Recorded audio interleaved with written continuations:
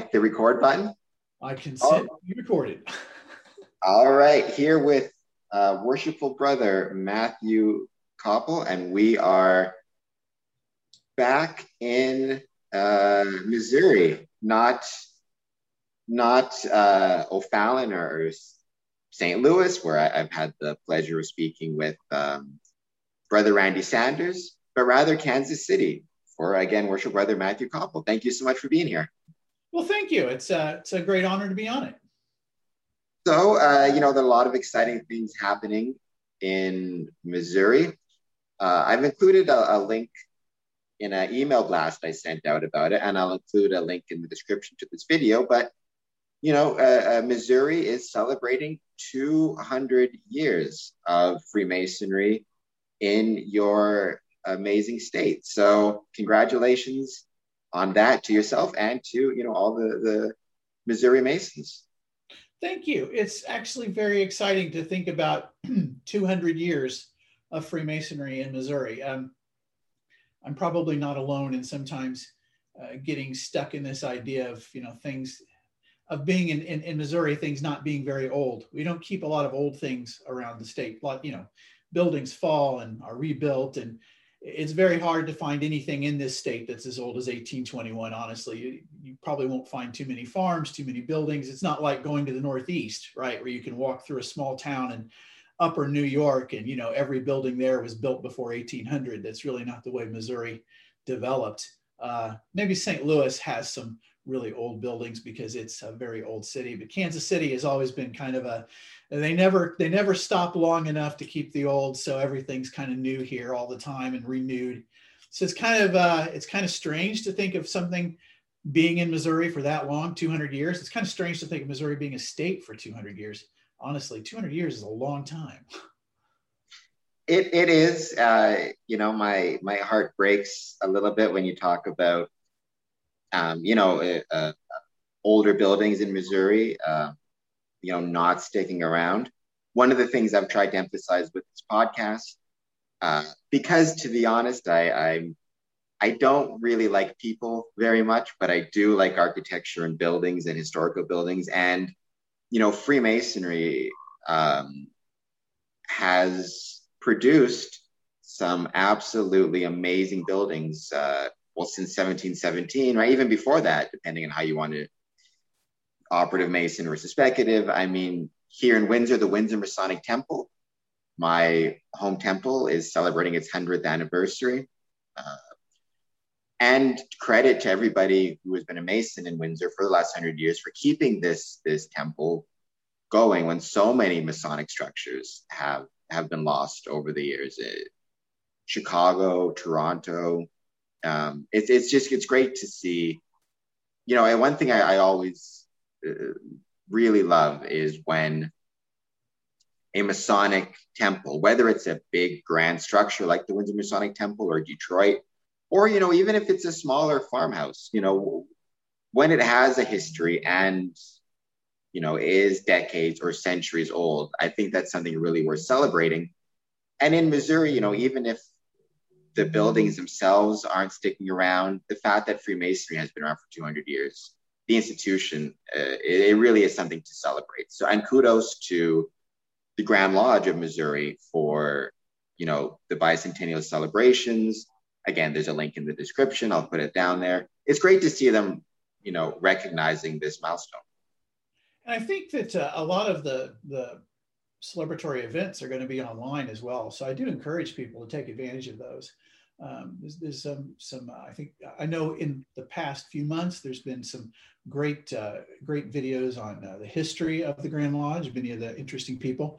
You talk about old buildings. Kansas City, Missouri is host to, in downtown Kansas City, there is a beautiful temple that was built in 1910.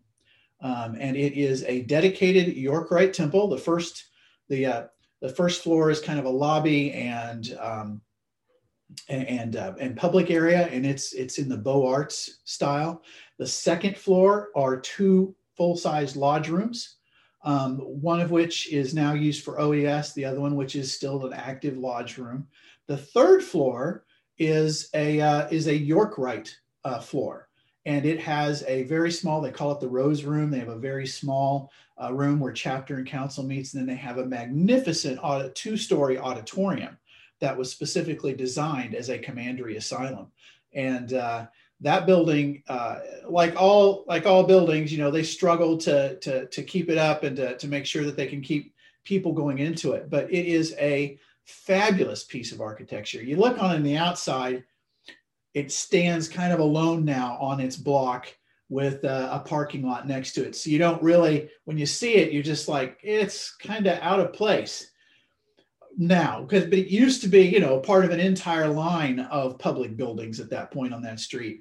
So, but when you walk inside of it, you are transported into an entirely different world, a world of the early 20th century. And it is fancy. I mean, it's fantastic. They've even got the original elevator in it, which they still use to this day.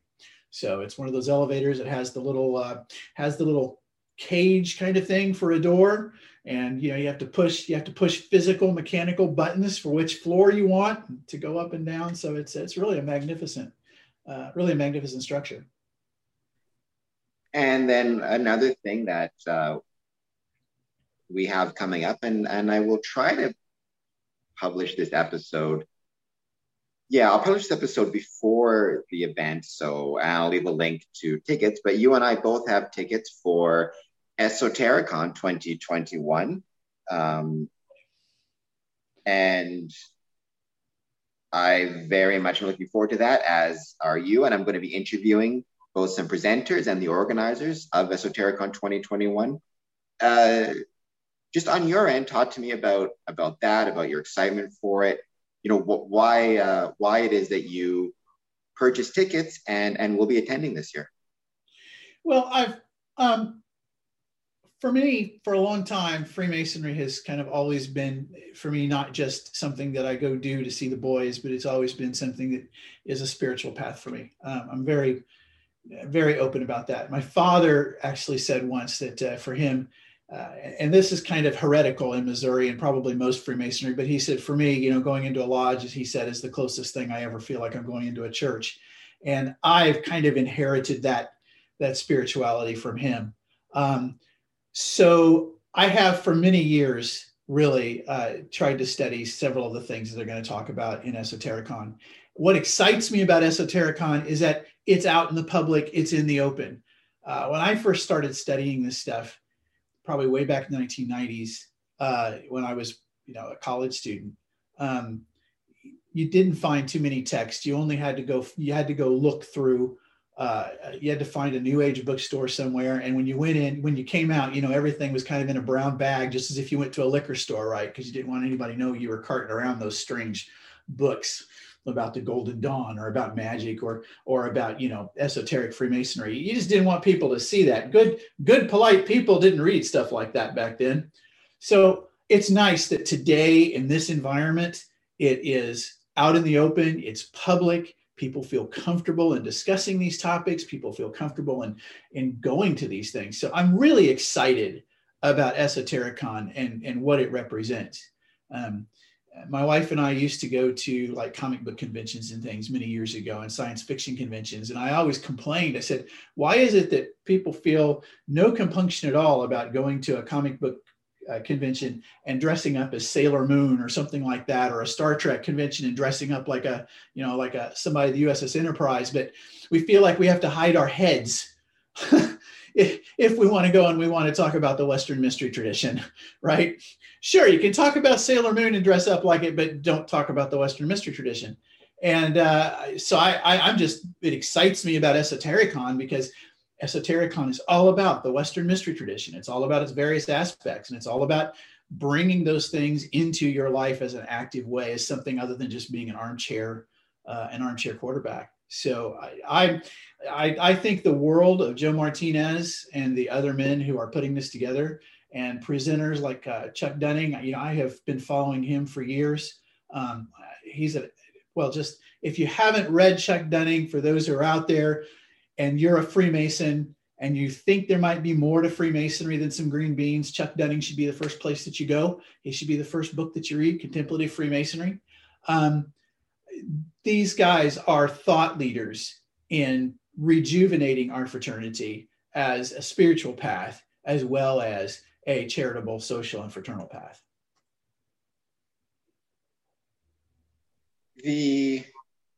Well, I have a very I've been starting to develop a and this is a good thing that you're on the podcast, a discomfort with the spiritual or with the, I guess the question is where does the esoteric versus, I don't know what the right term is, practical, like where do you find that balance?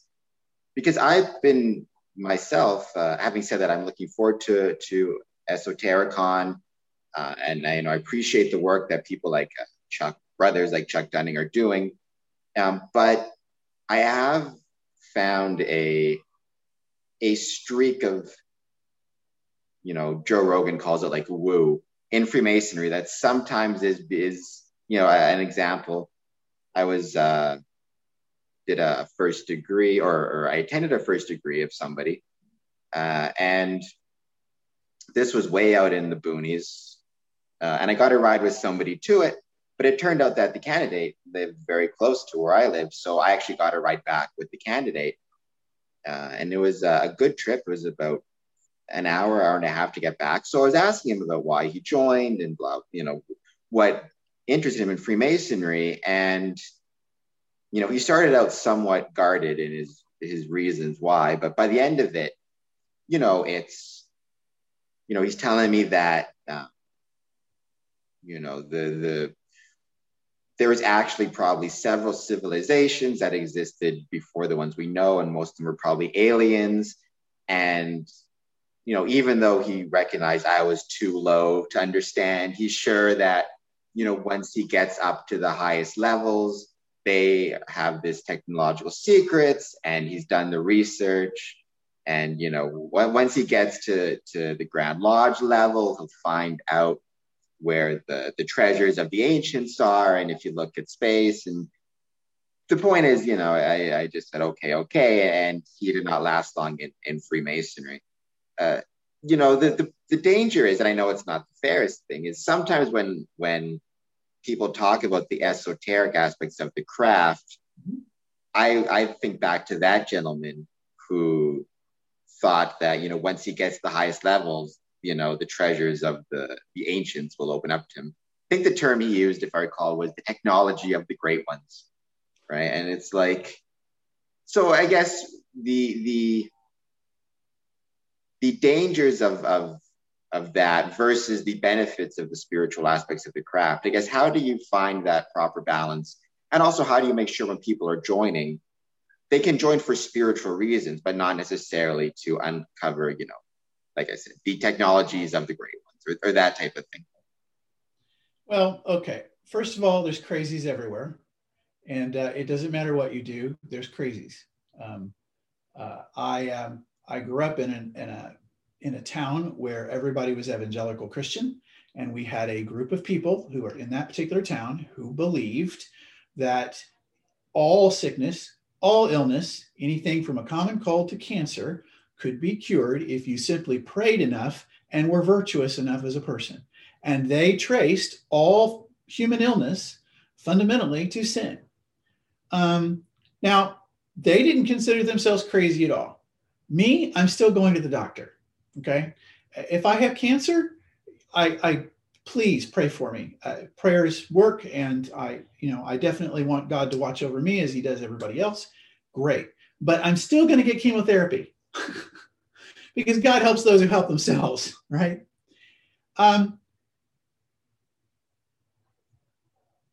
There's a gentleman by the name of Michael Shermer who is actually, he's an atheist and a skeptic.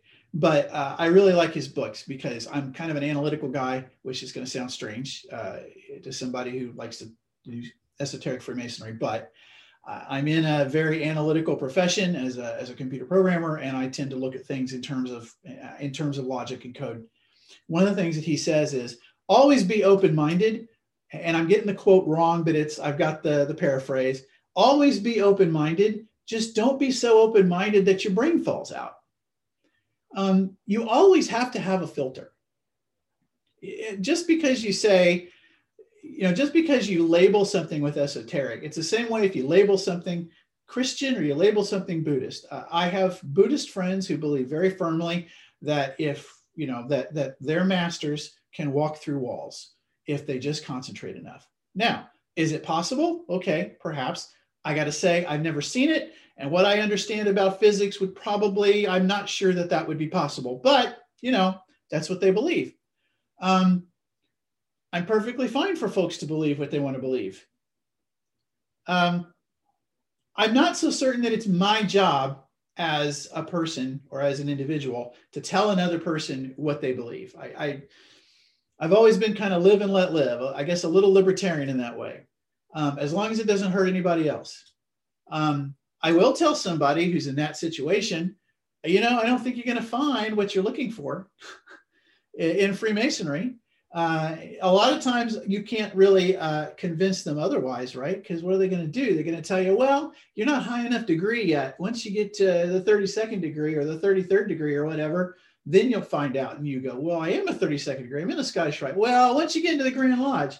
So those are the kind of people you honestly can't really convince anyway. I mean, logic doesn't really work with those folks to begin with. And if you're one of those folks and you're watching this podcast, I do apologize to you in advance for offending you, but just because you say you're esoteric, just because you think, just because you're religious, just because you're spiritual, just whatever label, new age, whatever label, it does not divorce you, does not absolve you from the requirement that you approach whatever you're trying to study sensibly, right?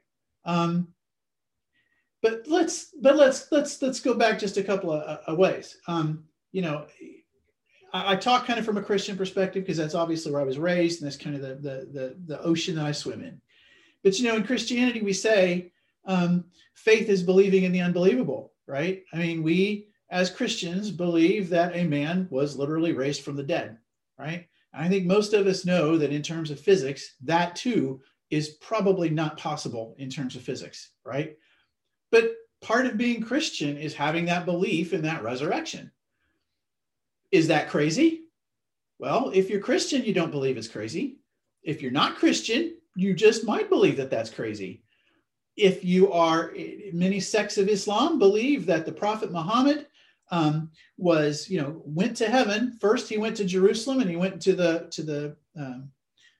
where the Al-Aqsa Mosque stands now, and he got onto a horse and he jumped on, he jumped the horse and he went to heaven, right? Is that crazy? Well, if you're not Muslim, you may think that's crazy, right? If you are Muslim, it may be an article of faith. So I know I'm probably not giving you a good answer, but the only answer I could say is whatever you choose to believe is your business. What you do with that belief could become my business. I mean, if you're using it to harm me or you're using it to harm my friends, then that belief becomes a problem, right? If it's like the libertarians like to say, you're right to defend yourself ends at the tip of my nose. That's kind of how I feel about religion, spirituality, and believing things.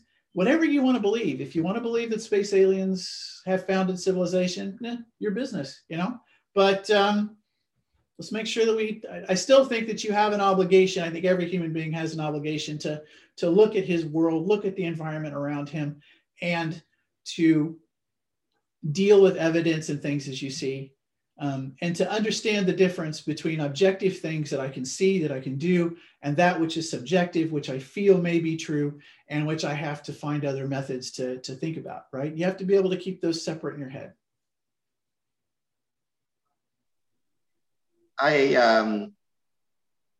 You brought up something earlier, and it got me thinking about some videos I've seen.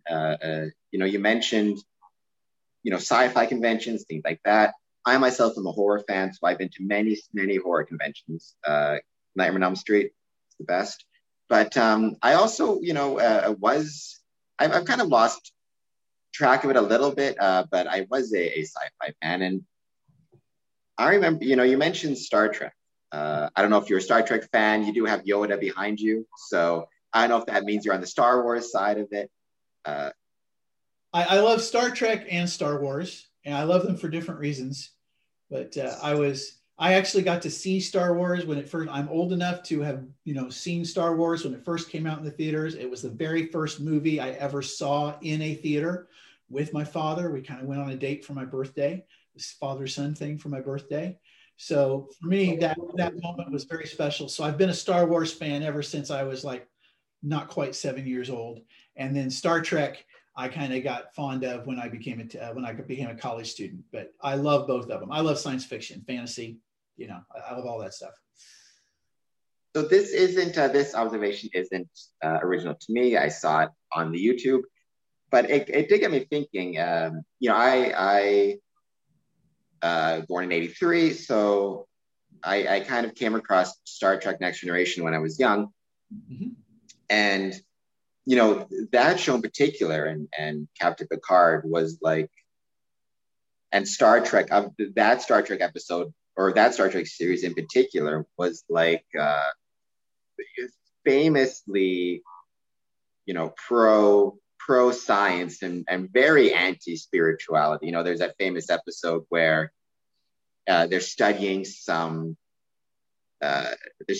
like a pre-warp civilization, and then they accidentally Star Trek or Starfleet accidentally shows themselves to the villagers, and then one of the characters suggests that Captain Picard, go down and give them a way to live and become like a savior or a religious figure. And Captain Picard famously refuses and says, no, we're going to try to explain this to them in scientific ways and make them understand that there's nothing supernatural about this.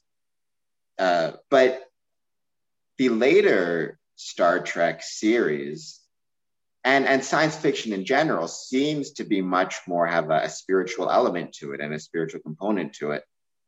And I'm just talking on the fly here, but and this could apply to Freemasonry too, in the sense that it seems that as we have advanced tech, with technology, we have more Zoom, we're doing more and more of these things.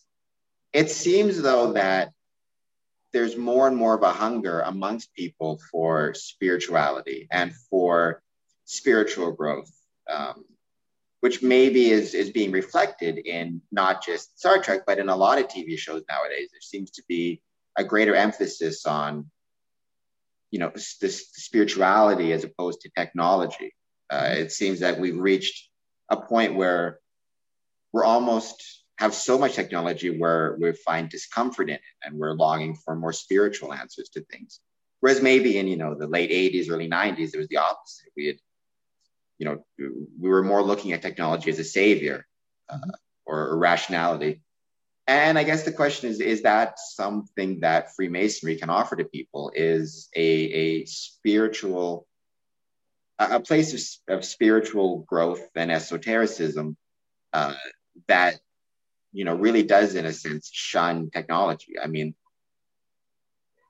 it doesn't shun it, but at least in a lodge meeting, one thing that should be par for the course is all cell phones get turned off, right? It's a place kind of separate from the 24/7 online, internet, Twitter, cell phone world that we kind of find ourselves in. I think you're definitely onto something. So one of the things I think historically, I'm also a history geek among all other things. One of the things that I found interesting historically is the back and forth relationship that humankind has with technology. Even as far back as 2,000 years ago, more than 2,000 years ago, we have the myth of Prometheus, the idea that he brought fire to men, right? And he gets punished by the gods for bringing fire to men, because fire is the earliest technology that human beings have had, right? We've had it. In fact, it may be that fire and learning how to deal with it may be one of the things that made us human, that made us transform, evolve into our present form.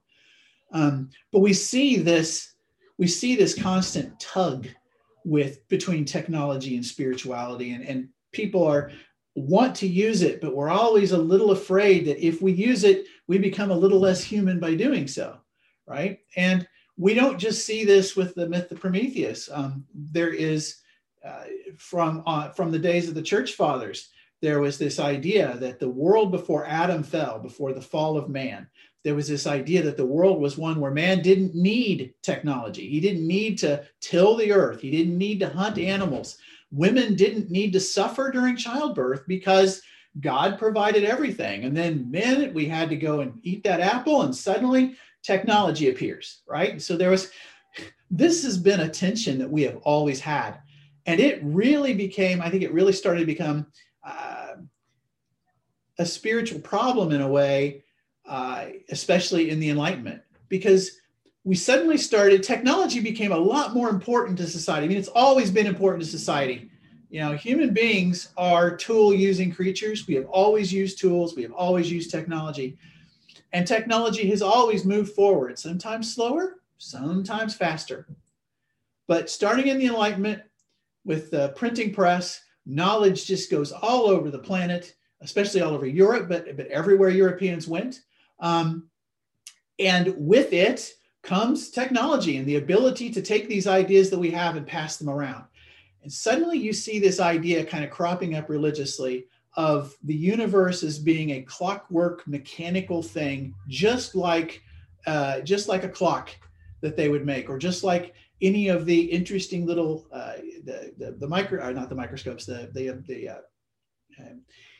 the telescopes and things that they were making, right? They're like, well, the world must be that way. We've discovered calculus, right? Newton and Newton discovered calculus, and they're like, oh my, you know, with calculus we can make the world completely predictable now. The world therefore must just be a clock, and that's where we get the deist idea that, you know, God turned on the light switch and then went into the kitchen and got some potato chips and is just watching the TV.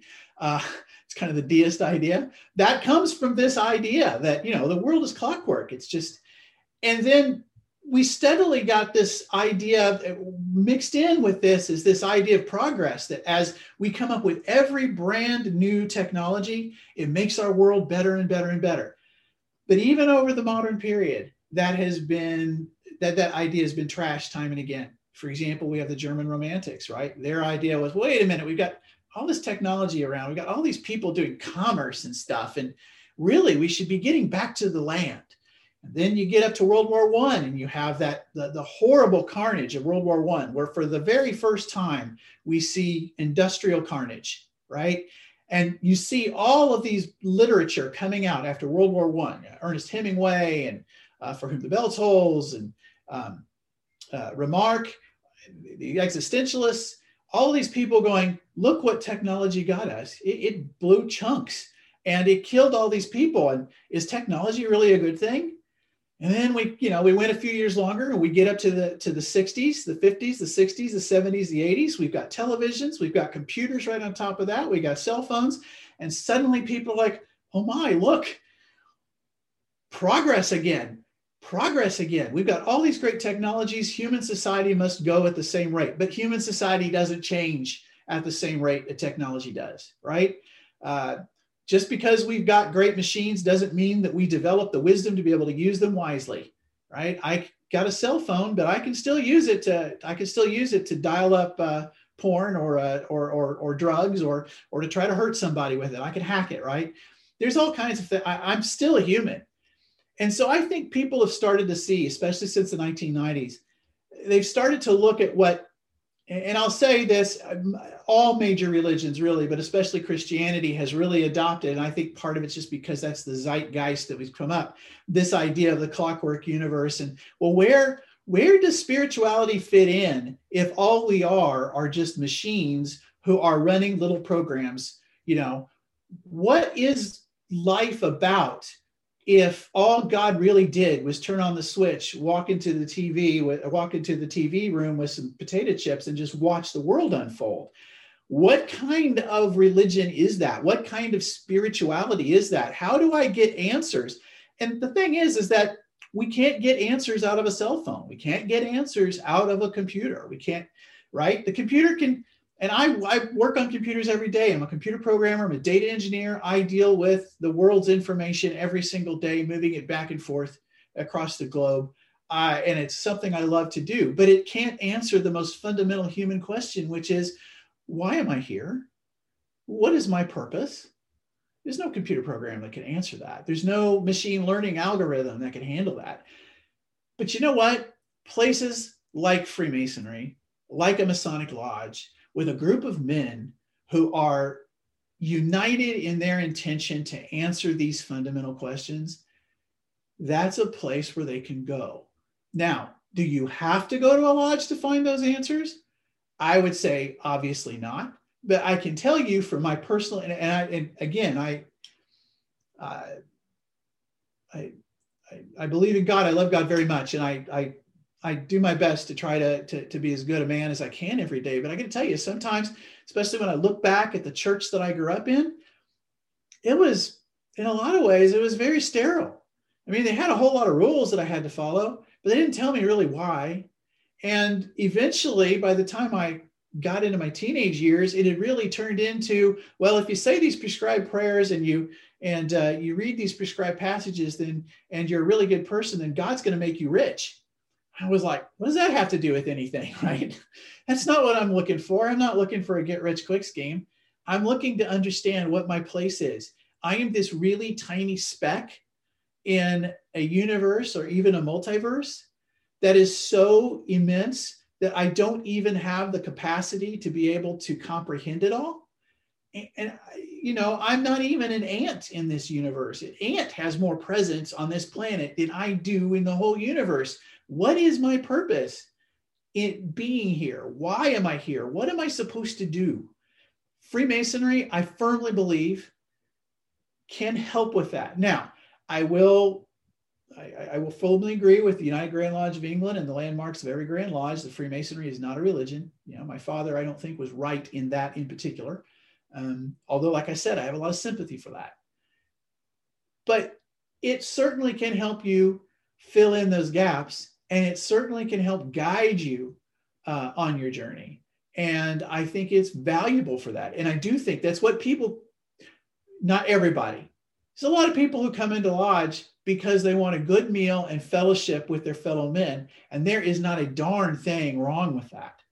Not a thing at all. Human beings are social creatures. We all need a place to belong, and a lodge is a wonderful place to find a feeling of belonging. But I do believe there's a whole lot of men as well who join Freemasonry because they want more than just the feeling of belonging. They want to go to that next level, and they want to ask that question: where am I? Who am I? Why am I here? And that Freemasonry can provide some techniques to help them formulate those answers for themselves, to help them in that, like Bob Davis likes to say, in that lifelong hero's quest, right? So yeah, I think that's what Freemasonry can be. It doesn't have to be that for you. I think my grandfather used to say that Freemasonry was different for every single person. And I fully agree with that. I don't think that we have a situation where Freemasonry for me has to be the same thing as it is for you. We are very different people. We have a lot of things in common, but we have different aims in life. We have different stories. We've come from different spots, and our destination is always going to be a little different. So Freemasonry is going to have something for each of us. Question is, do you want to go get it? To what extent do you think people are looking for, you know, quote unquote, the hero's journey versus it seems to me more and more that, you know, if anything, the kind of the guiding force for most people is you know, a life of comfort, or security might be another way to put it. I want to wake up at 8 and I want to work 9 to 5, and then I want to go home and grab a beer. And so long as I know that my paycheck is coming in and I have sufficient money to, you have the exceptions, the guys like, Steve Jobs, whoever it is, who are like, I want to take this big risk and potentially lose all my money or whatever it is to do this thing. But it seems like more and more, even though there's a lot of talk, and I hear people saying, you know, people are searching for meaning, they're searching for purpose, they want to challenge themselves. I don't see that happening a lot, which is concerning to me. It seems that more and more the average person is just like, what is the simplest and easiest way I can make it through this thing without experiencing a great deal of discomfort, as opposed to kind of a desire to you know, be the best worshipful master of a lodge, for example, or whatever it is. Like, do you think that people still have a desire or desirous of a hero's journey, or is there a push more and more towards comfort and security? And so long as I can make my bills, you know, and I know what my life is going to be, I don't have to you know, change the world or go on a spiritual quest. Or do you think that that's actually not the case, that people really are desirous of a spiritual journey and a spiritual life, and they're just maybe, I'm just not seeing it, or we're not seeing it in the world, that desire is not being filled? Or is it just that people are scared that if they take a risk, you know, if they go out there, you know, people got to eat. So, and they're tired, and, you know, they're being bombarded by all sorts of stimuli every day. And it's just, they don't have the same, the pressures are different than what they were 50, 100 years ago. Because of that, people's attitudes toward life are different. Well, of course, Maslow's hierarchy says, right, that fundamentally basic security is at the bottom, the basic of the pyramid. You got to be able to get enough food. You got to feel secure in your person and being able to get food for your family. At the very top of the pyramid is self-actualization, right? And according to Maslow, we gradually move up that pyramid, right? And we're at various pieces of it throughout our lives. It's not a one-way journey up. You know, sometimes you go all the way to the top and then you fall down, right? As soon as you may get sick or you lose your job, or other times you stick at some pyramid. It's in the middle of the pyramid. So it's a hard question to answer, to say, well, what is everybody like? I'm not quite certain.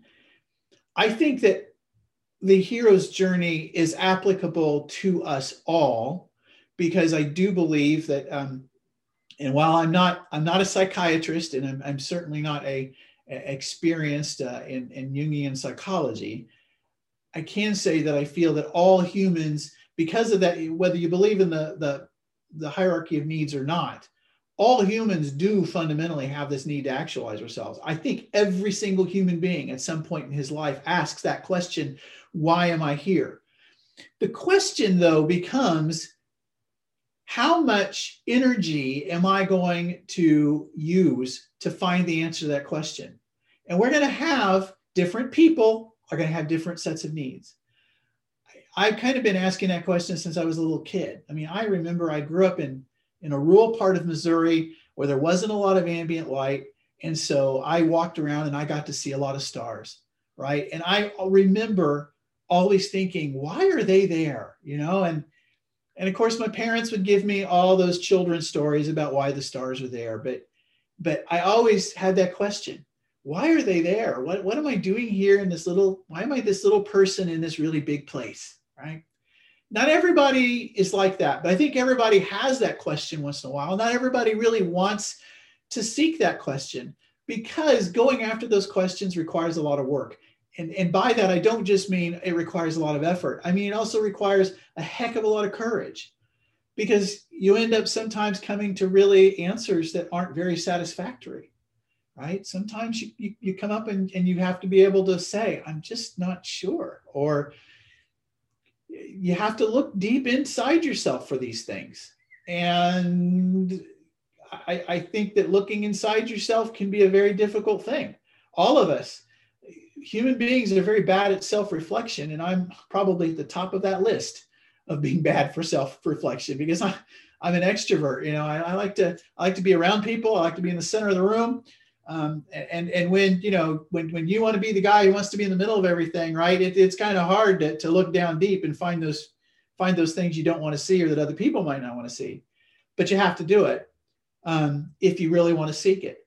I think everybody has that capability. Everybody has that capacity. And I think that everybody goes through those stages, whether they want to or not, because that's a psychological need of ours. I don't think that everybody manages to go straight to the top of Maslow's pyramid through their lives. A lot of people are content. Once I've got my basic needs met, I'm content with watching sports. And you know what? Maybe that's self-actualization for them. Last night, I was over at my neighbor's house and we were enjoying some conversation. And one of my neighbors just blurts out, he says, I only do two things, he says. I drink and I watch sports. That's what he does.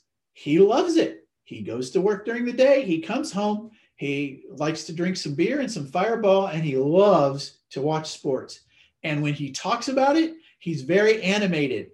I am not much of a sports person. I'll readily admit that. But I was wanting to watch a ball game after listening to him talk about, I guess there's a basketball tournament going on.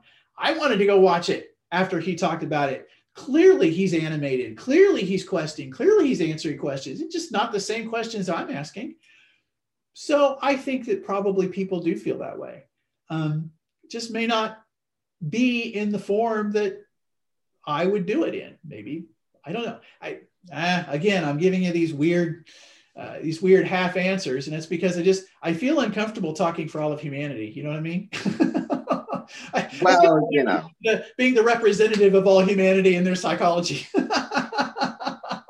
I'm not somebody's got to do it. So why not you? Why not me, right? I'm not sure I'm representative of the world. In fact, I'd say most people would say I'm not, because I'm a little crazy. But aren't we all? Aren't all Masons? Got to be a little bit crazy. Well, okay, then let's ask the crazy question. Why not? You are a computer programmer. I do not know anything about programming computers or how any of that stuff works beyond, Silicon Valley is currently my favorite TV show. But beyond that, I don't know anything about computers or how it works. But then I'll ask you the $25 million question. Do you think we're living in a computer simulation? My guess is yes, but it'd be irrelevant anyways, because if it's all a company simulation. So what difference does it really make? But do you think that we find ourselves living in a computer simulation as, the Lex Friedmans of the world and Elon Musk's thing? I love Lex Friedman, by the way. I think he has a great podcast. I concur. I do not believe that we're living in a simulation, but if we are, the programming really sucks. I got to tell you, this is the suckiest simulation this is worse than The Sims. If you're going to, so masters of the simulation, really, do you mind promoting me? Send me to a tropical island, Bora Bora somewhere. That would be fine. Having to stay here in mid-Missouri with the nasty weather, I don't want to do that anymore. So if you don't mind, but no, in all seriousness, I don't believe that we're in a computer simulation. Now, can I give you objective proof? No, I can just say Occam's razor to me. Why do we need to be in a computer simulation when, it can pop up on its own? And let's put it this way. If we're in a computer simulation, does that mean that whatever simulated us has to have some sort of biological basis, right? So somebody somewhere has to be real, I guess. So why not us? Why does it have to be somebody one step away from us? I say, why not us? So, but that's not particularly logical. It's just, I just don't see a reason why we would need to be in a computer simulation. We could be. If I were inside a simulation, how would I know otherwise? I don't know that I could know. And I'm not sure that the proofs that have been advanced are particularly good either, because again, how do you know you're a computer? How do you know you're a program? No, I just don't think so. But if it turns out that I'm wrong, I don't know that I'm going to know. So, and I don't know the consequences are going to be that bad, right? So, well, that's that's always the cool question of the thought experiment, right? Is like, okay, so how do you definitively prove one way or the other, right? Because the simulation experiment or hypothesis itself really is just a game of probabilities. It's what's it called? I can't think of the term now.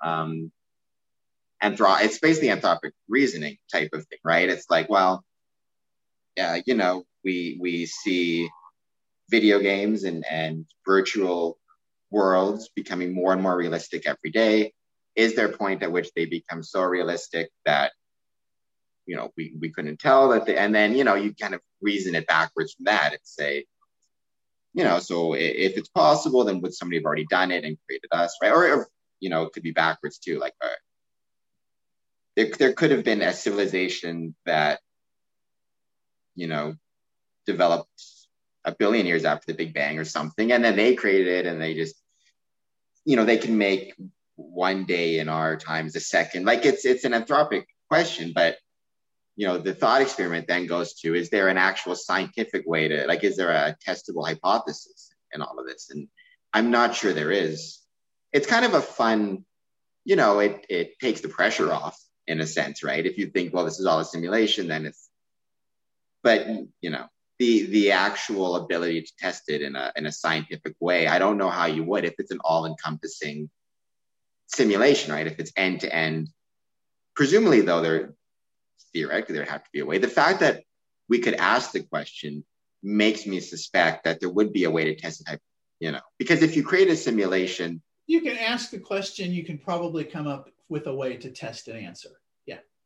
Yeah, and if it was a perfect simulation, define perfect as you will, it strikes me that the question would perhaps never occur to us at all, because that would be, just the fact that we can ask the question means it is a simulation.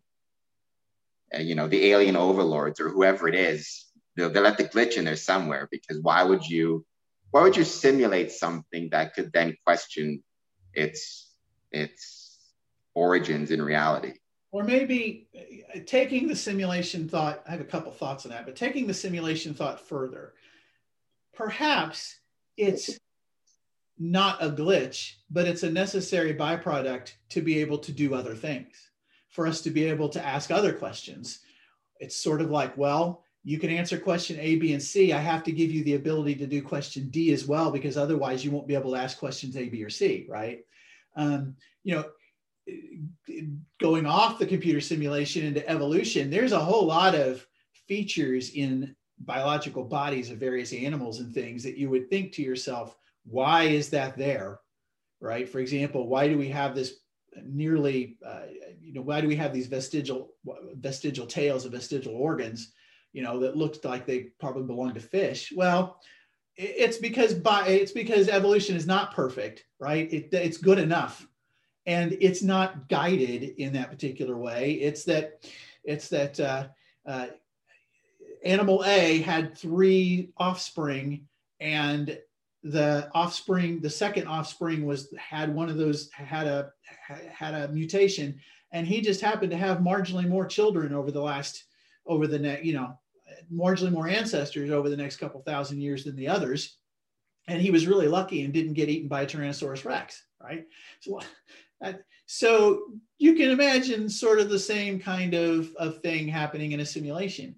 But I would also invite you to think about this from a 10,000 foot level.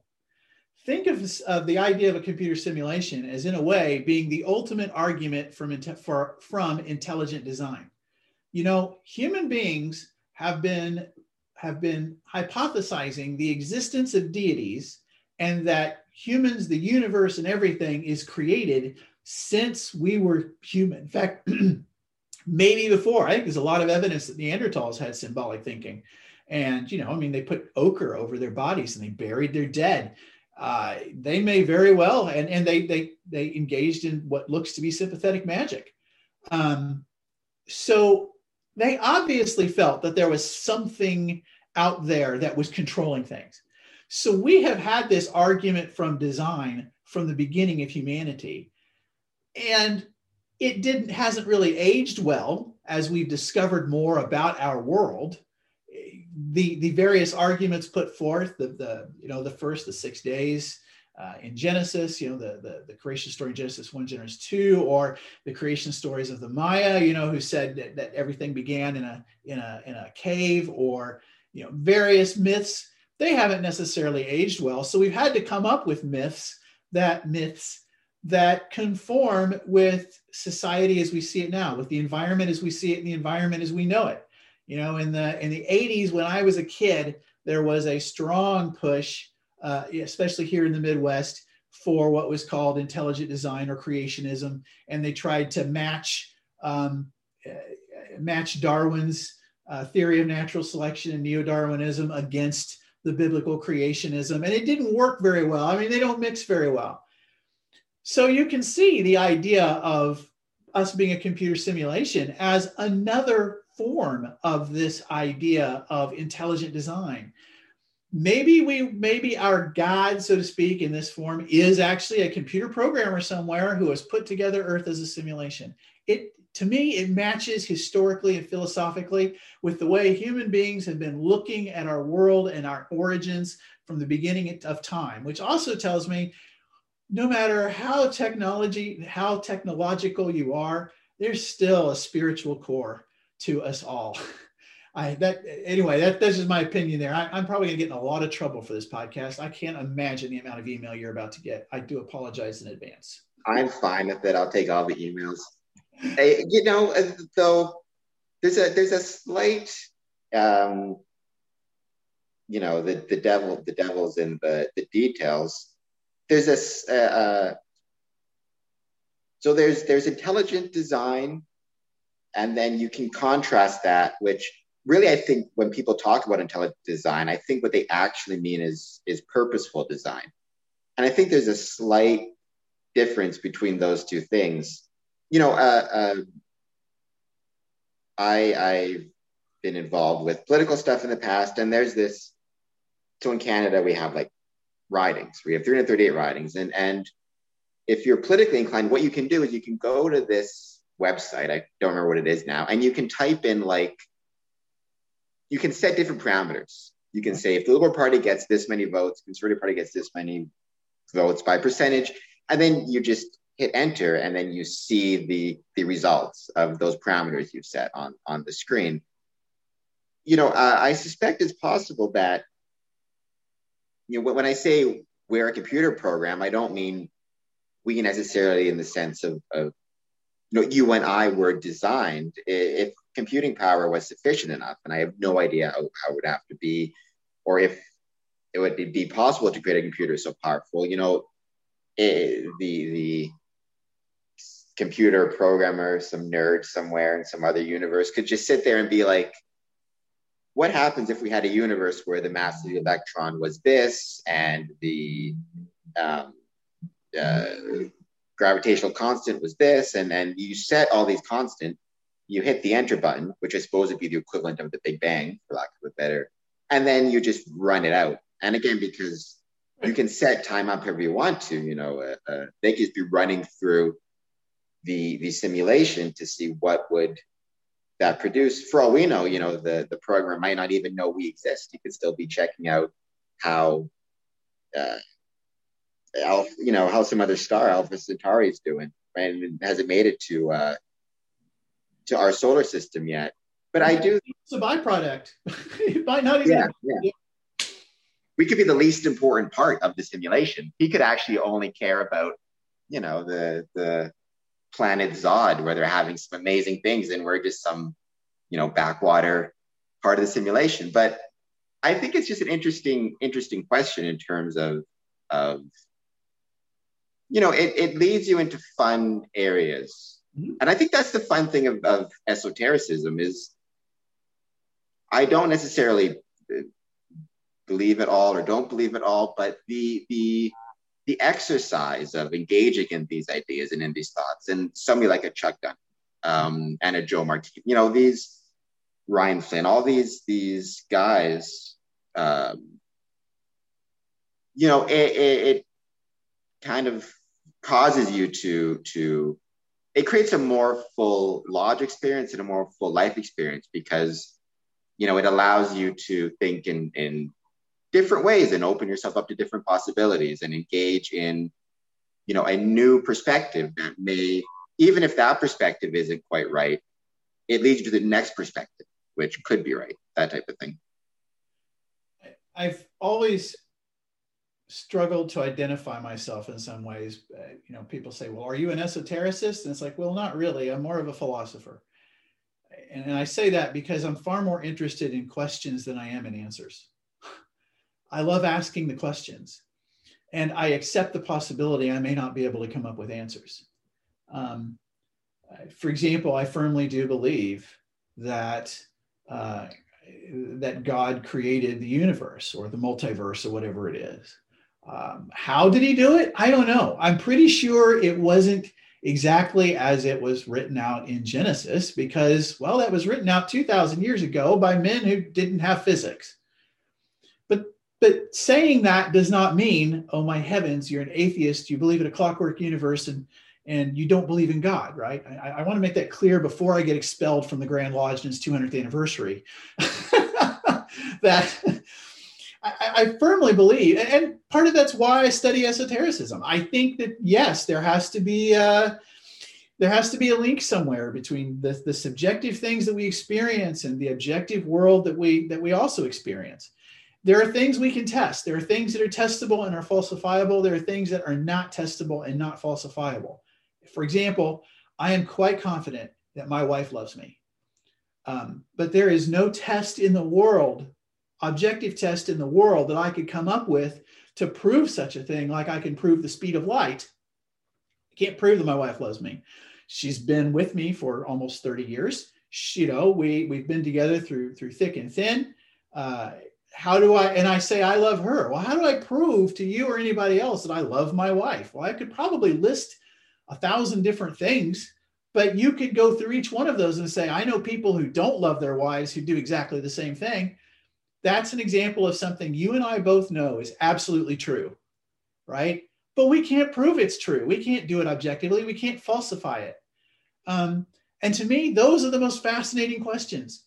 The speed of light is an excellent question. I'm glad that it's been answered. But for me, the most fascinating questions are the ones that don't have the easy answers and that you can't obviously do an experiment for.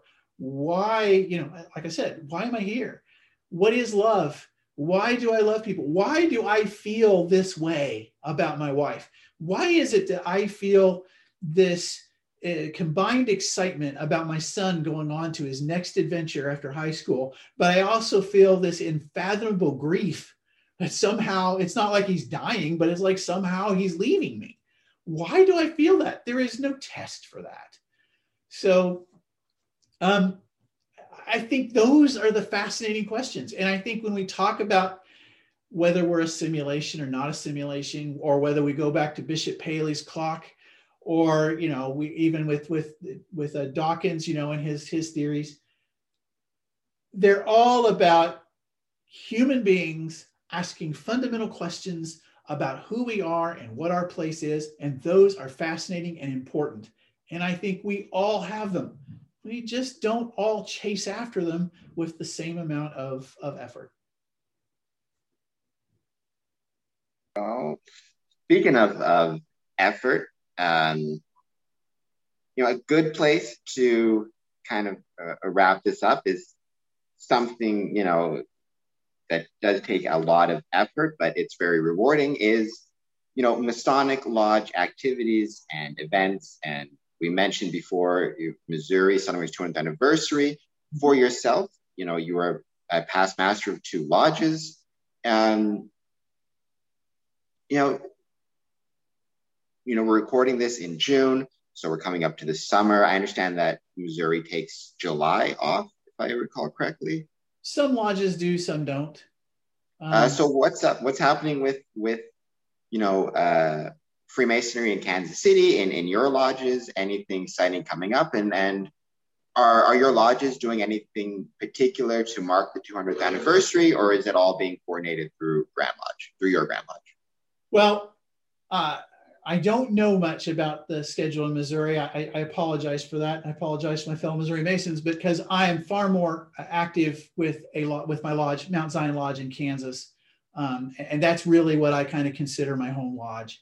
I'm very proud to have been raised in Missouri, and I'm very proud to be a Missourian, but I spend more time with Mount Zion. I can say that one of the things I'm looking forward to, and I encourage any of our Missouri Masons, if you're interested, to look into this, is that we are my Yorkite group, which is in South Kansas City, the Kansas City chapter, Kansas City Council, and Kansas City Commandery. They are hosting a Yorkite festival in July.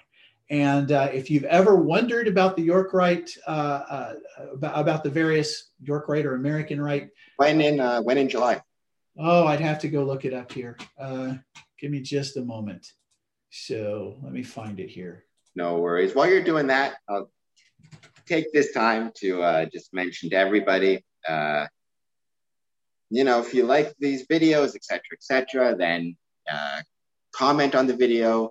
You can like the video. You can subscribe to me on YouTube. You can also find us on Podbean, Spotify, all those cool spots. You can send me money through Patreon to keep this going, because I am trying to make this a professional endeavor. And Patreon always helps. And yeah, just I said, take the time to support the podcast however you can. It is much appreciated. The more subscribers and interactions we get, all the better. And the more people comment and subscribe and like, the more people will see Worship Brother Matthew Copple. And I talk all about whether or not we're in a simulation, and we can both get kicked out of our respective Grand Lodges together. So it'll be fun. There we go. And yeah, we'll and we may never do a podcast again, but this one was fun. If I was going to get expelled, I'm glad it was here. So I'm happy. July the 23rd is going to be the Yorkite Festival. Friday 23rd, we will do the chapter degrees. And on Saturday the 24th, we will do the council and the commandery degrees. I must tell you that if you are a man, even if you're not a man who's deeply into esotericism, if you are asking questions about Freemasonry and about the 3 degrees and about the lessons that are contained in those degrees, you owe it to yourself to check out the York Rite and the Scottish Rite. I'm a member of both, and I absolutely must do both. I would never do one or the other. If somebody asks me which one I prefer, I just have to look at them like they're dumb, because I can't imagine not being active in both of them. But I strongly recommend getting in touch with, you can contact me if you're from Missouri and you want to get into it. You can contact your local chapter if you don't know your local chapter, feel free to contact me. You can get me, just leave a comment, I guess, on the YouTube page, and Brother Adamson can just send me a note and say, Matt, find this guy's local chapter, and we'll get you hooked up. I love the degrees of the York Rite. I love our meetings. I think they're very meaningful.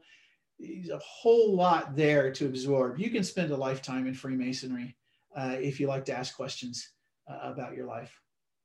And Cameron, thank you so much for inviting me. I really appreciated the opportunity to get expelled with you and to discuss these ideas. This conversation went all kinds of places, and it's extremely interesting. I could do it for another 12 hours, but I'm not sure your viewers would appreciate that so much. So, well, I will definitely have you back on. I'd be happy to discuss this some more. What is either Missouri or Kansas, from your area, from Kansas City, sure. What is it, what is it most famous for? Is there like a type of drink, or, Kentucky's got bourbon. Is there anything, what's your most famous thing? Kansas City, Missouri is probably most famous for barbecue. Kansas City style barbecue is pretty famous.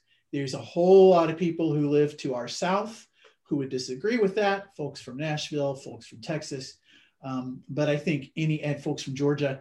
But I do believe that anybody who is a real barbecue aficionado understands that Kansas City barbecue is the finest anywhere in the world. And if you come down here, I will treat you to it and show you why Kansas City barbecue is the finest in the world.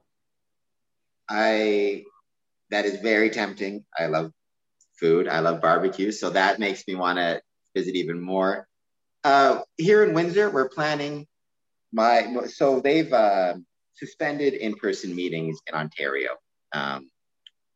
till right now, September, for obvious reasons. So we're working on a virtual beer tasting event. We're having beer delivered to brothers from a local brewery called Chapter 2, which guys in Windsor should check out. And then the brewmaster is kind of leading us in a tasting. So anyways, since we discussed the simulation and you say nay and I say yay, this is let's have an open bet. If somehow it's ever proved one or the other, I'll bet you a bottle of beer from Chapter 2 for some barbecue sauce from Kansas City. You are on. You are on. I will take that bet. So even if I win and we are to simulation, I'm sure simulated Kansas City barbecue sauce will taste just as good as if it were not simulated. We wouldn't know in the first place, right? So, we're all just blips in the matrix, right? All right. And with that, go down to the description. I've left a link for Masonicon, I left a link for Esotericon. I've left a link for Grand Lodge of Missouri's 200th anniversary celebration information. And screw it. Let's leave with this. Is there a link you can throw me quickly for and I'm going to get you in trouble all over again, I'm sure, because there's a lot of ones to pick from. Your pick for best barbecue joint in Kansas City. I will send you that link. I will indeed. Yes, I do have a preference for best barbecue joint in Kansas City. Yes, it probably will get me shot by a considerable number of people who disagree with me vociferously. But I love a local joint called Smokehouse Barbecue in Gladstone, Missouri. So a lot of people who say it's just like, Matt, that's just like plain barbecue, but I love it. I absolutely love it. Their fried mushrooms to me are to die for. So lots of famous barbecue places, but to me, Smokehouse is like my home. So. Smokehouse Barbecue in Gladstone, Missouri. Yep. All right, I'll find them online and I'll leave a link down in the description as well for that. And for Chapter 2, why not? And with that, thank you so much, worshipful sir. It was a pleasure talking to you. Oh, it's great talking to you, brother. Anytime.